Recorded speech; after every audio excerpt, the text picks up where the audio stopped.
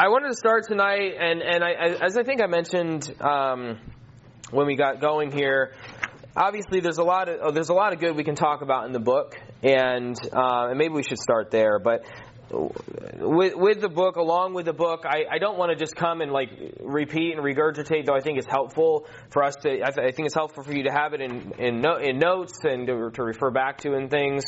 But I don't want to just come and like read the book back to you either. Okay, I want to discuss these things, which is why I asked for you guys to have something to talk about when you come, having read it. But I also want to present other things of some value that I have found over the years to be helpful, or that I've studied at other different times. And one of those things I mentioned as in the syllabus as one of the suggested books is J. Oswald Sanders' book Spiritual Leadership, and which is probably the.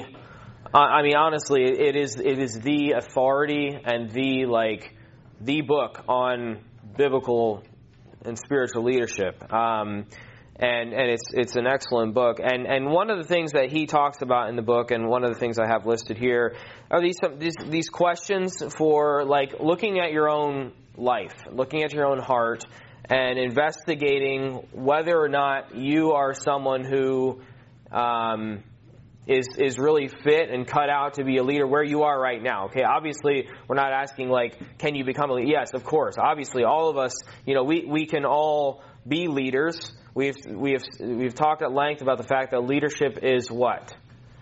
Influence. Okay, leadership is influence, and you are all influencing people, and we've talked about that.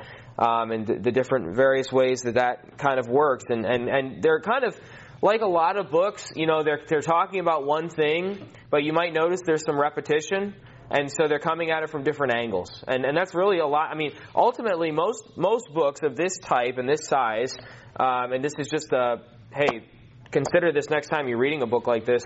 But most books like this there's like one main message that they're trying to get across. And they're going to say it a bunch of different ways, and they're going to come at it from a bunch of different angles. So when you read it and you think, man, I thought we already talked about that, they're probably just saying it in a different way, because for some people it might be better understood in one way, for some people it might be better understood in a different way. But anyway, why don't we talk about that, and then we'll get to what Sanders says. But what stuck out to you guys from this past week, from these chapters that we read? Yeah, Kevino.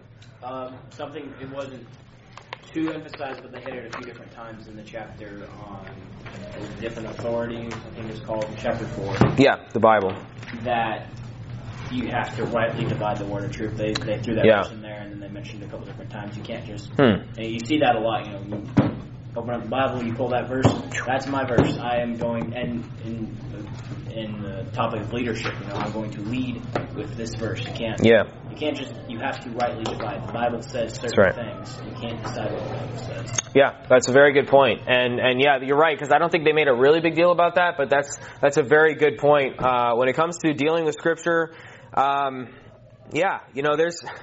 a lot of different opinions on a lot of different things in the Bible. And we all kind of have our... we have our verses that we know, like, hey, I know that, like, that's my go-to verse for this, right? And a lot of times it's because that's what we heard. That was what was taught to us growing up. And you guys are in that place right now. And one of my goals and one of my fears even is, like, as your youth pastor, for those of you that would apply to, that you don't hear me saying things like, hey, and pulling a verse out of context and saying, like, hey, that's the verse for this.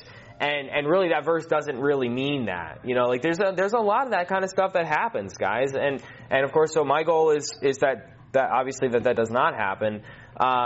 We were talking just in we have chapel once a week for my school on Wednesdays, and the speaker today was talking about the fact that he said, we say things like every promise in the book is mine, right? Y'all ever hear that song? Every promise in the book is mine. Sorry, but it's not, okay? Every promise is not for you. There's some of the promises that were written to other people, and there's verses that don't really apply to us in our situation. And there's an example of that, this is a little bit of a soapbox and one of my pet peeves, but the verse in Chronicles that says, if my people, which are called by my name, will humble themselves and pray. And maybe I've mentioned this before. I don't know. We quote that, and we put that up on Facebook with an American flag, waving behind it. It's like, ooh, that wasn't written to the United States of America. Okay. Is it possible that first of all, see, we got right off the gate, okay, my people, who are my people? Children of Israel, okay? So, at that time, in that dispensation, children of Israel, okay, my people who are called by my name will humble themselves. But if the United States of America humbles itself, prays, seeks God's face, turns from its wicked ways, will God redeem them? Will God, yes, of course God will save them, but will God do what that verse says, and rescue them from themselves? Who knows? We don't know. Maybe, if he wants to, but that verse wasn't written to us. And obviously we hope that would be the case. But the point is that we kind of rip that out and say, hey, I'm going to name it and claim it, baby. And that's not good hermeneutics, okay? That's not good Bible exposition. That's not good, that's not good theology. So we have to, we try to be better than that, but it's hard because for a lot of us, we were taught things growing up and things that just are like boom, boom, boom, answers like right on the tip of our tongue because that's what we were taught when we were young, and we have to say, okay, hey, are you sure about that? Is that actually what that means? And we have to study it and investigate it for ourselves, and that's important. So, anyway, good. All right, sorry, didn't mean to get off on that, but good thought. What else? What else stuck out to you from the book? Hudson, when you hear this quote. No, the quote is not going to be said. In chapter 4, he said, "We sometimes get comfortable with saying 'I think' and 'I feel' without considering whether we could offer solid scriptural reasons for what we are saying." And that really stuck out to me because a lot of times when friends are asking you about a situation, I'll be like, well, I think it's really important to blah, but it's not necessarily what God says. Definitely. Yeah, that was one of the things that stuck out to me about the chapter on the Word of God, that, it's not, we do say that, right? And we sit around in circles of Bible study and say, well, what does this mean to you? It doesn't really matter what it means to me. It's what does it mean? It's not really relevant what I feel it means. It's what God says it is. So, and that goes back to rightly dividing the word of truth. So, but yeah, good. Thank you. Okay? What else?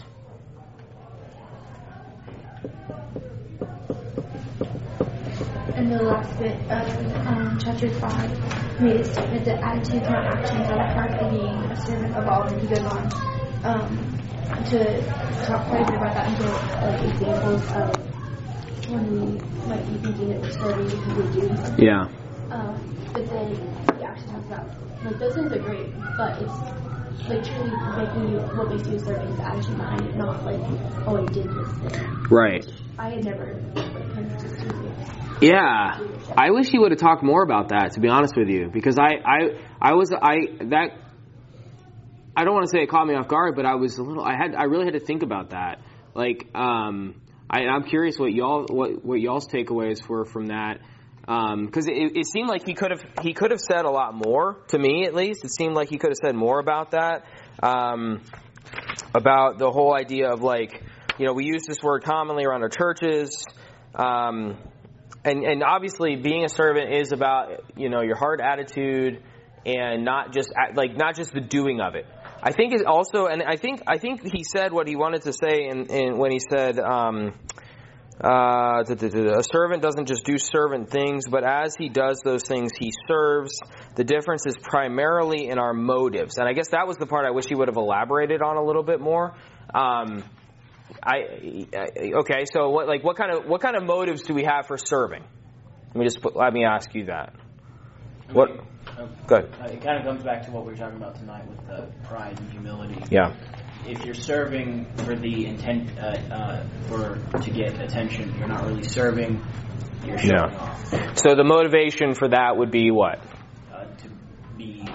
To gain people's respect or to be put up. To be seen. Yeah. So that people will think good of us. Yeah.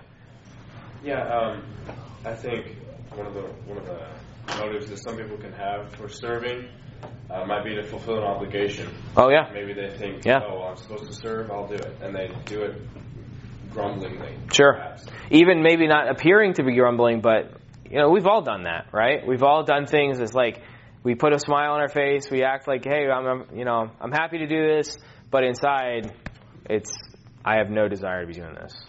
Was that something? Was there something else you want? Okay, cool. Sophia.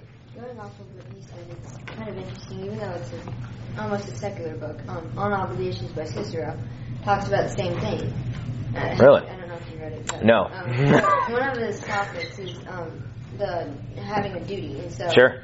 Because our school is Christian, we referred it back to tithing. Like, is it a duty to tithe? Do you want to do it? Because it's the right thing to do? Mm-hmm. Are you doing it because it's spiritual, or are you doing it just because it's pain? And you just have to get it. You have to do it, right. Okay. Yeah, good. What other motivations, what would be some good motivations for serving?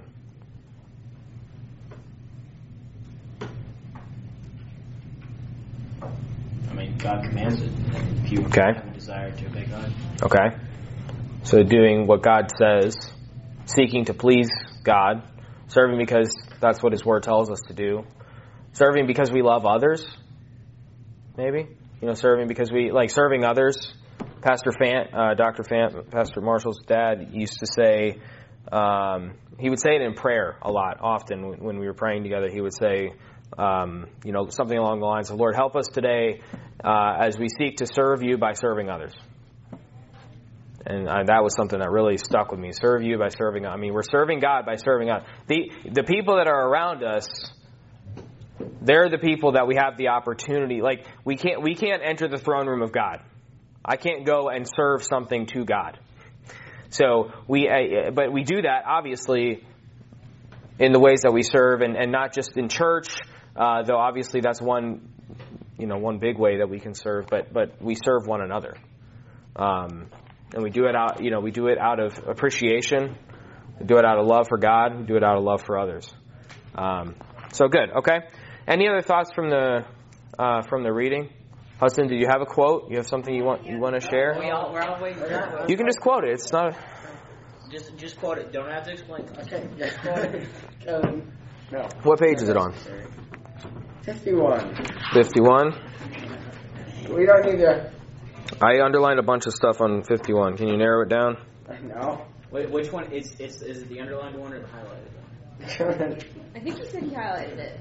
Is it, I'm going to use my position, I'm going to use my power, I'm going Yeah. to use my I think I underlined, I want to be the hero. Yeah, so he's talking about the two views of leadership and the ruler leader who says, many Christians function this way. They say, I want to use my position, I'm going to use my power, I'm going to use my popularity, I'm going to use that to get what I want. That's the ungodly. Sure, you missed the point. What?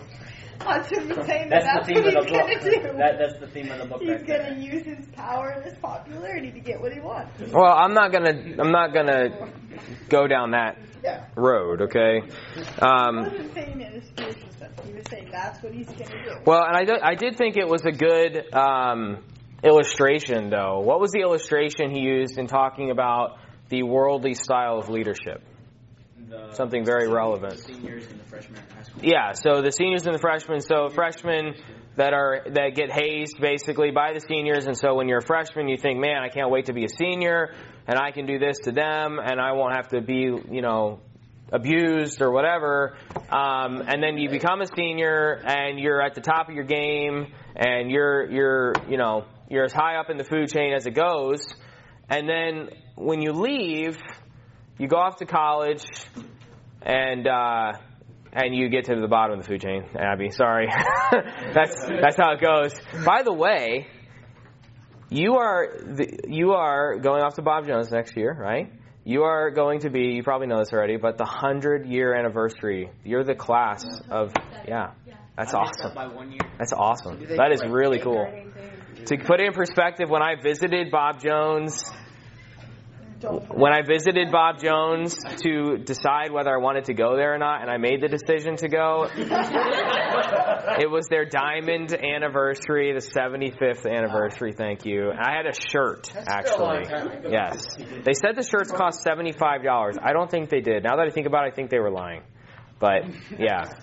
I had one. Somebody bought one for me, but I don't think it actually cost $75. I really liked that shirt. It was a nice shirt. They'll do shirts again, so anyway. So the point is, you go off, and then what does that senior do? They come back the next year. They're already graduated. They come back, and like they're like a fish out of water. Like nobody. What are you doing here? Example: when Sebastian comes at school, he's like, "Hey, what are you doing?" He's talking to all the high schoolers, and he's like, "Why are you here?" Exactly. Now, to be clear, the point of the illustration is that person who comes back and everybody's like, "What are you doing here?" Like, no, like you're gone, you're done. We forgot about you already. Why?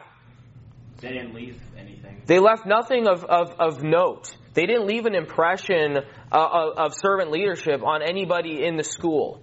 What they left was, I'm a senior and I'm going to do what I want because I'm the boss and I'm the head and I'm the whatever. And I just by default, because you're a senior, you think, oh, I can do that. And that's the kind of leadership that takes place in most high schools. And that's the worldly kind of leadership. Whereas if you have somebody who's a servant leader who gives themselves to others consistently, I have a feeling that if that person comes back on campus, it's going to be a different reaction. The response is going to be different. And I thought that was a really interesting way of illustrating the differences there between worldly leadership and Christ-like and godly leadership. So, further to your point, yeah. The worldly view of leadership there is essentially ensuring that the top goal is just to be in a position. Yeah. And so that's replaceable. That's sure. But servant leadership points to something way above us. Yeah, that's right. That's good. Yeah, absolutely. Yeah, excellent. Can I say I appreciate how he's giving all the high school examples. Well, I mean, Collier, obviously Matt Williams, he was a pastor, and actually he still is. He's still a pastor. He's pretty up there, but he's still one of the he's on the staff. He's effectively like a pastor. It's a title, position. He's just around to encourage. He's a pastor of encouragement. I forget his exact title, but at Tri-City out in Grand Rapids. No. Independence. Yeah, Missouri. But obviously Ken Collier, he's thinking about. Thank you. He's. You'd agree with me. I'm tired. It's late. Ken Collier is obvious. I mean, when he wrote this, he was the director of the Wilds, right? So I mean, he's thinking about kids all the time. So that's what's on his heart. All right, so I'm not going to read through all of these, but I thought this would be a good thing for you to look through on your own and talk about just briefly here, investigating your own heart, your own potential. The second one there, can you handle criticism? Can you profit from criticism? The humble person can learn from petty criticism, even malicious criticism. How do you respond when someone says, "Hey, I don't think you should do that," or "I didn't like the way you did that," or when somebody disagrees with you or approaches you about something, even if they're being intentionally, as says, malicious, like we can learn from everything. And so a good leader is going to take that and is going to try to learn from it. Can you turn disappointment into creative new opportunity? That's a sign of being a good leader. Down a few. Do people trust you with difficult and delicate situations? And these are things that, again, I'm not saying like, well, if this isn't true of you, then you're not cut out to be a leader. No, I'm saying if it's not true of you, why isn't it true of you, and what steps do you need to take for it to be true of you? Do you depend, about halfway down, do you depend on the praise of others to keep you going? I mean, we've just been talking about Esther, right? The book of Esther, and Mordecai and Haman who got so upset, so bent out of shape, because this one guy, Mordecai, wouldn't bow down. What's the big deal? Get everybody else in the kingdom bowing down to you. But this one guy, and he said, all this is worth nothing to me if Mordecai the Jew won't bow down. That's not a very strong leader. If you're in a position of leadership, you will have people oppose you. I can say that with definite certainty. If you're in any kind of position of leadership, there will be people that disagree with you. There will be people that think you don't do things the right way. And there will be people that will express that to you. And some people express it in biblical ways and come to you and say, hey, I believe this is something that I want to bring this to your attention. And that's, again, an opportunity to learn, to say, okay, hey, but not everybody does. Sometimes people don't approach things in a biblical way. We've seen that plenty in ministry, where people talk behind your back. It's easier to do that, and it gets around to you other ways. That's not good. That's hurtful, right? So what do you do with that? How do you respond to that? Do you say, okay, well, what can I learn from this? Are you interested in people? All types, all races, no prejudice. Can you forgive? Do you harbor resentment? Are you the type of person that, if somebody does something to you, you can't look at them without thinking about that. I'm sorry. And I hate to tell you this, but that is not a good sign. Okay? That is going to be a very tough thing to do as a leader. You have to be able. You have to have thick skin, because people will criticize you, and you have to be able to look at those people and treat them the exact same way as anybody else, maybe better. Do you welcome responsibility, or are you always looking and saying, no, not me, no, I unvolunteer, right? I'm not interested, right? Do you use, these last couple ones were really good, I thought. Do you use people or cultivate people? Are you seeing potential in people? Are you a grower? You see people and you're like, man, I see a lot of potential in that person. Man, I think they could really do great things. Or do you say, well, I can see I'll see what I can get out of them, and that's it. Do you direct people or develop people? Do you criticize or encourage? Do you shun or seek out the person with a special need or problem? Hudson added to that one. Okay. All right, so I have a legitimate question. Sure. So, this is a list on being a leader. It's a list on saying, okay, am I the kind of person that, right now where I'm at today, am I in a position where I'm fit to be a leader? And if not, then what should I do to develop myself and get to that point? Do you think we should all be striving to become leaders? Yeah. Okay. Yeah. Right? Because leadership is influence. And what I'm not saying, don't hear me saying that you should all be CEOs. I'm not saying that. But as he's, I think, made very clear in the book, our biblical prerogative is to lead those around us and be good examples of following Christ. And that's all of us. There's not a single one of us who doesn't have people around us that are influenced by the way we act. Right? All of us, we've all been in situations where you're in a room, you're talking, you're having a good time, you're probably cutting up or doing something. Maybe you're talking about things, just a little bit edgy, things maybe you shouldn't quite be talking about. But there's a certain person that when they come in the room, all of a sudden, the whole tone of the room changes. We ought to all be striving to be that person. Right? Because we ought to all be trying to raise the level of the people around us, right? Nurture and bring them on and encourage them towards Christ-likeness. And so I think, I do think that. Yeah. But I'm not saying that we should all be trying to be in positions of leadership. Yes. I'm saying that we should all be striving to be biblical leaders and to be influencing people in a positive, godly way. So how do we do that? Okay, and the chapter 4 is a different authority. At the risk of stating the obvious, of course, the different authority that we appeal to is the Word of God. This is the leg up that we have on the world, on the people that are outside of Christianity, that don't submit to and believe the Word of God. We have a serious leg up on them. Okay, this is our ace in the hole. We have a different authority. We appeal to a different authority. And that different authority, as he illustrated with the whole golf ball thing, is infallible. It never fails. It's always right. And anything that it speaks on is correct. It is correct in every way on any matter that it discusses.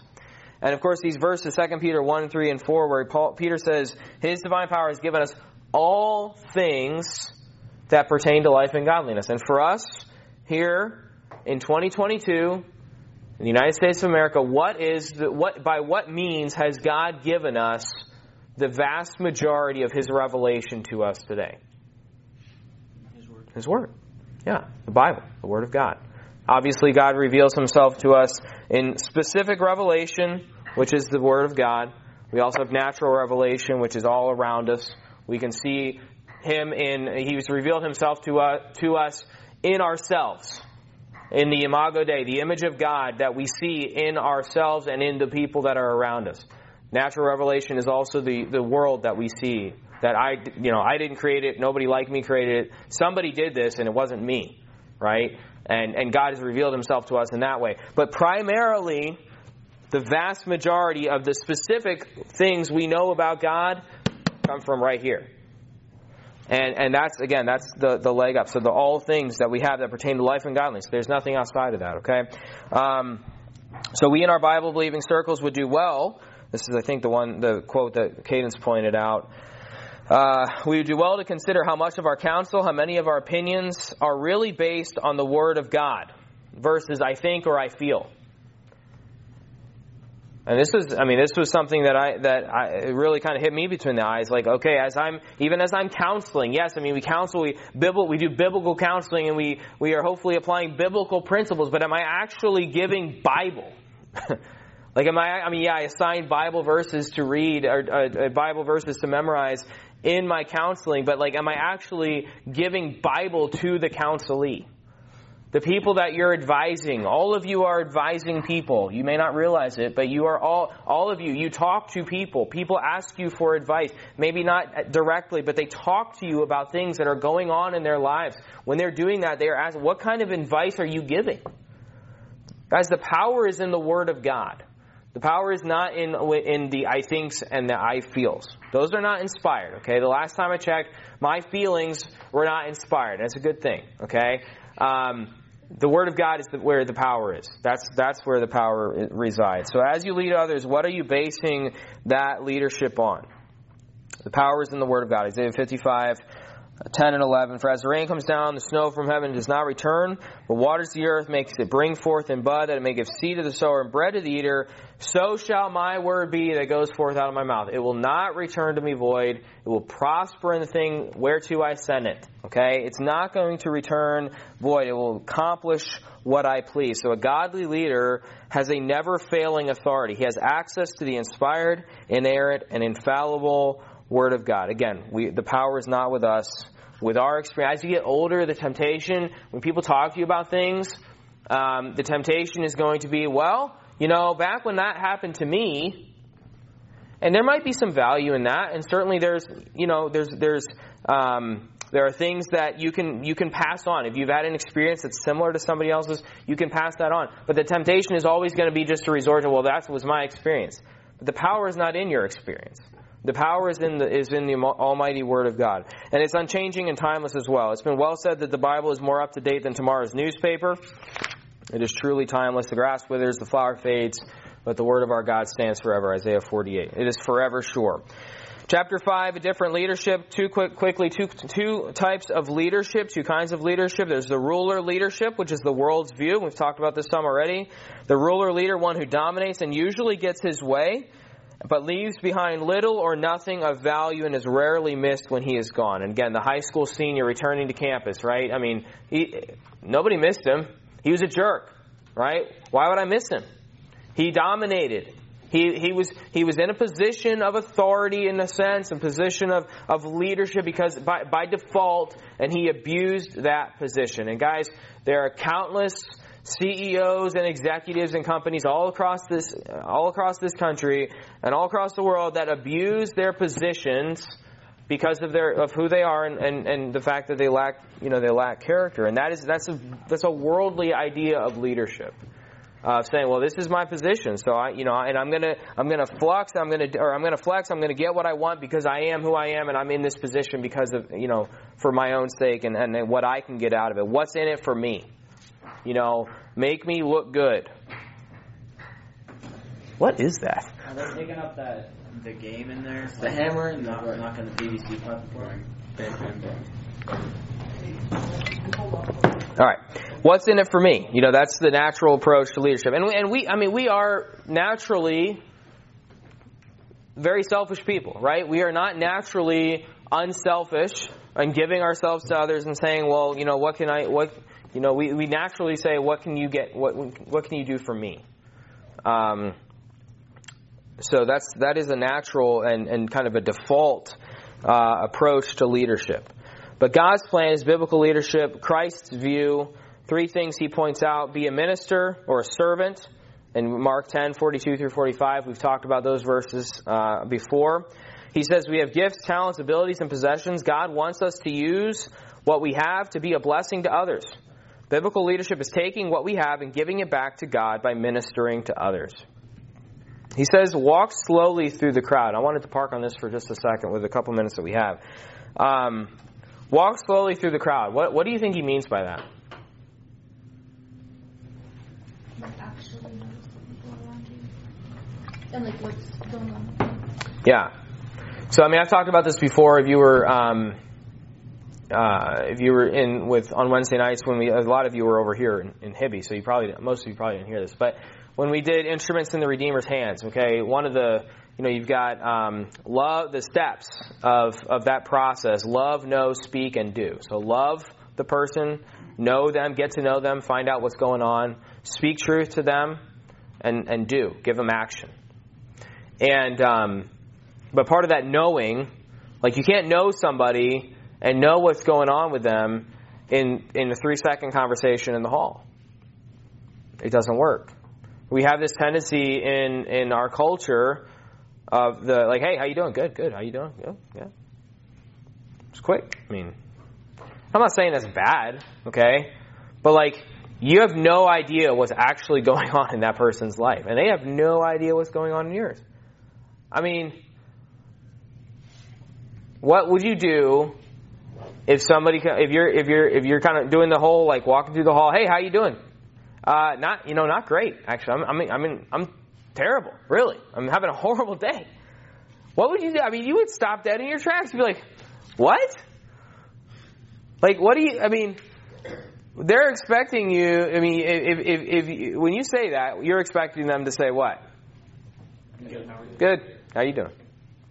Now, are they really good? Probably not. Are you really good? Probably not. Right? Are you actually good? Maybe, maybe not. But a lot of us do an awful lot of dare I say, lying? When people say, how you doing? And you say, oh yeah, doing good. Are you really good?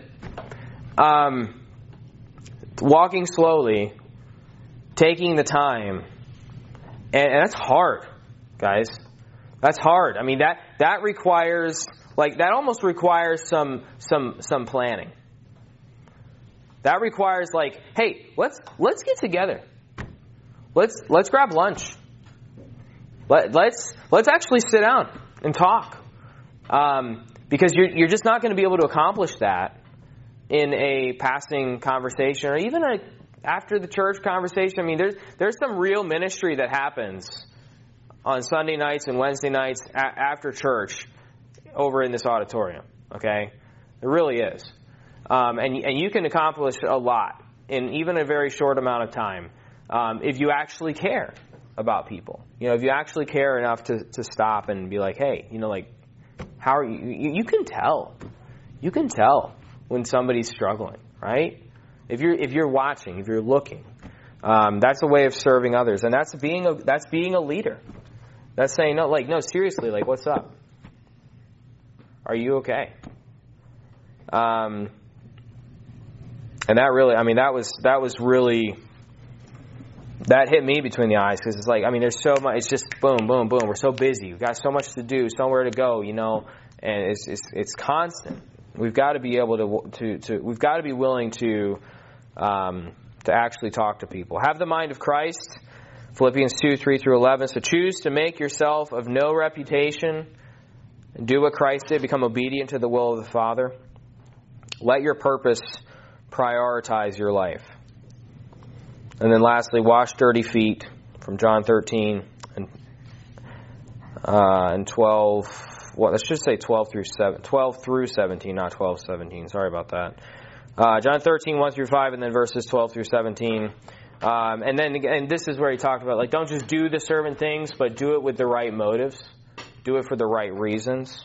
Am I doing these things so that everybody will see what a great servant I am? Or am I doing them because I want to please the Lord? Be different on purpose, he says. So, again, we have not gotten to the discussion questions. We did talk about the walk slowly through the crowd thing. So we did get to that. But any final thoughts?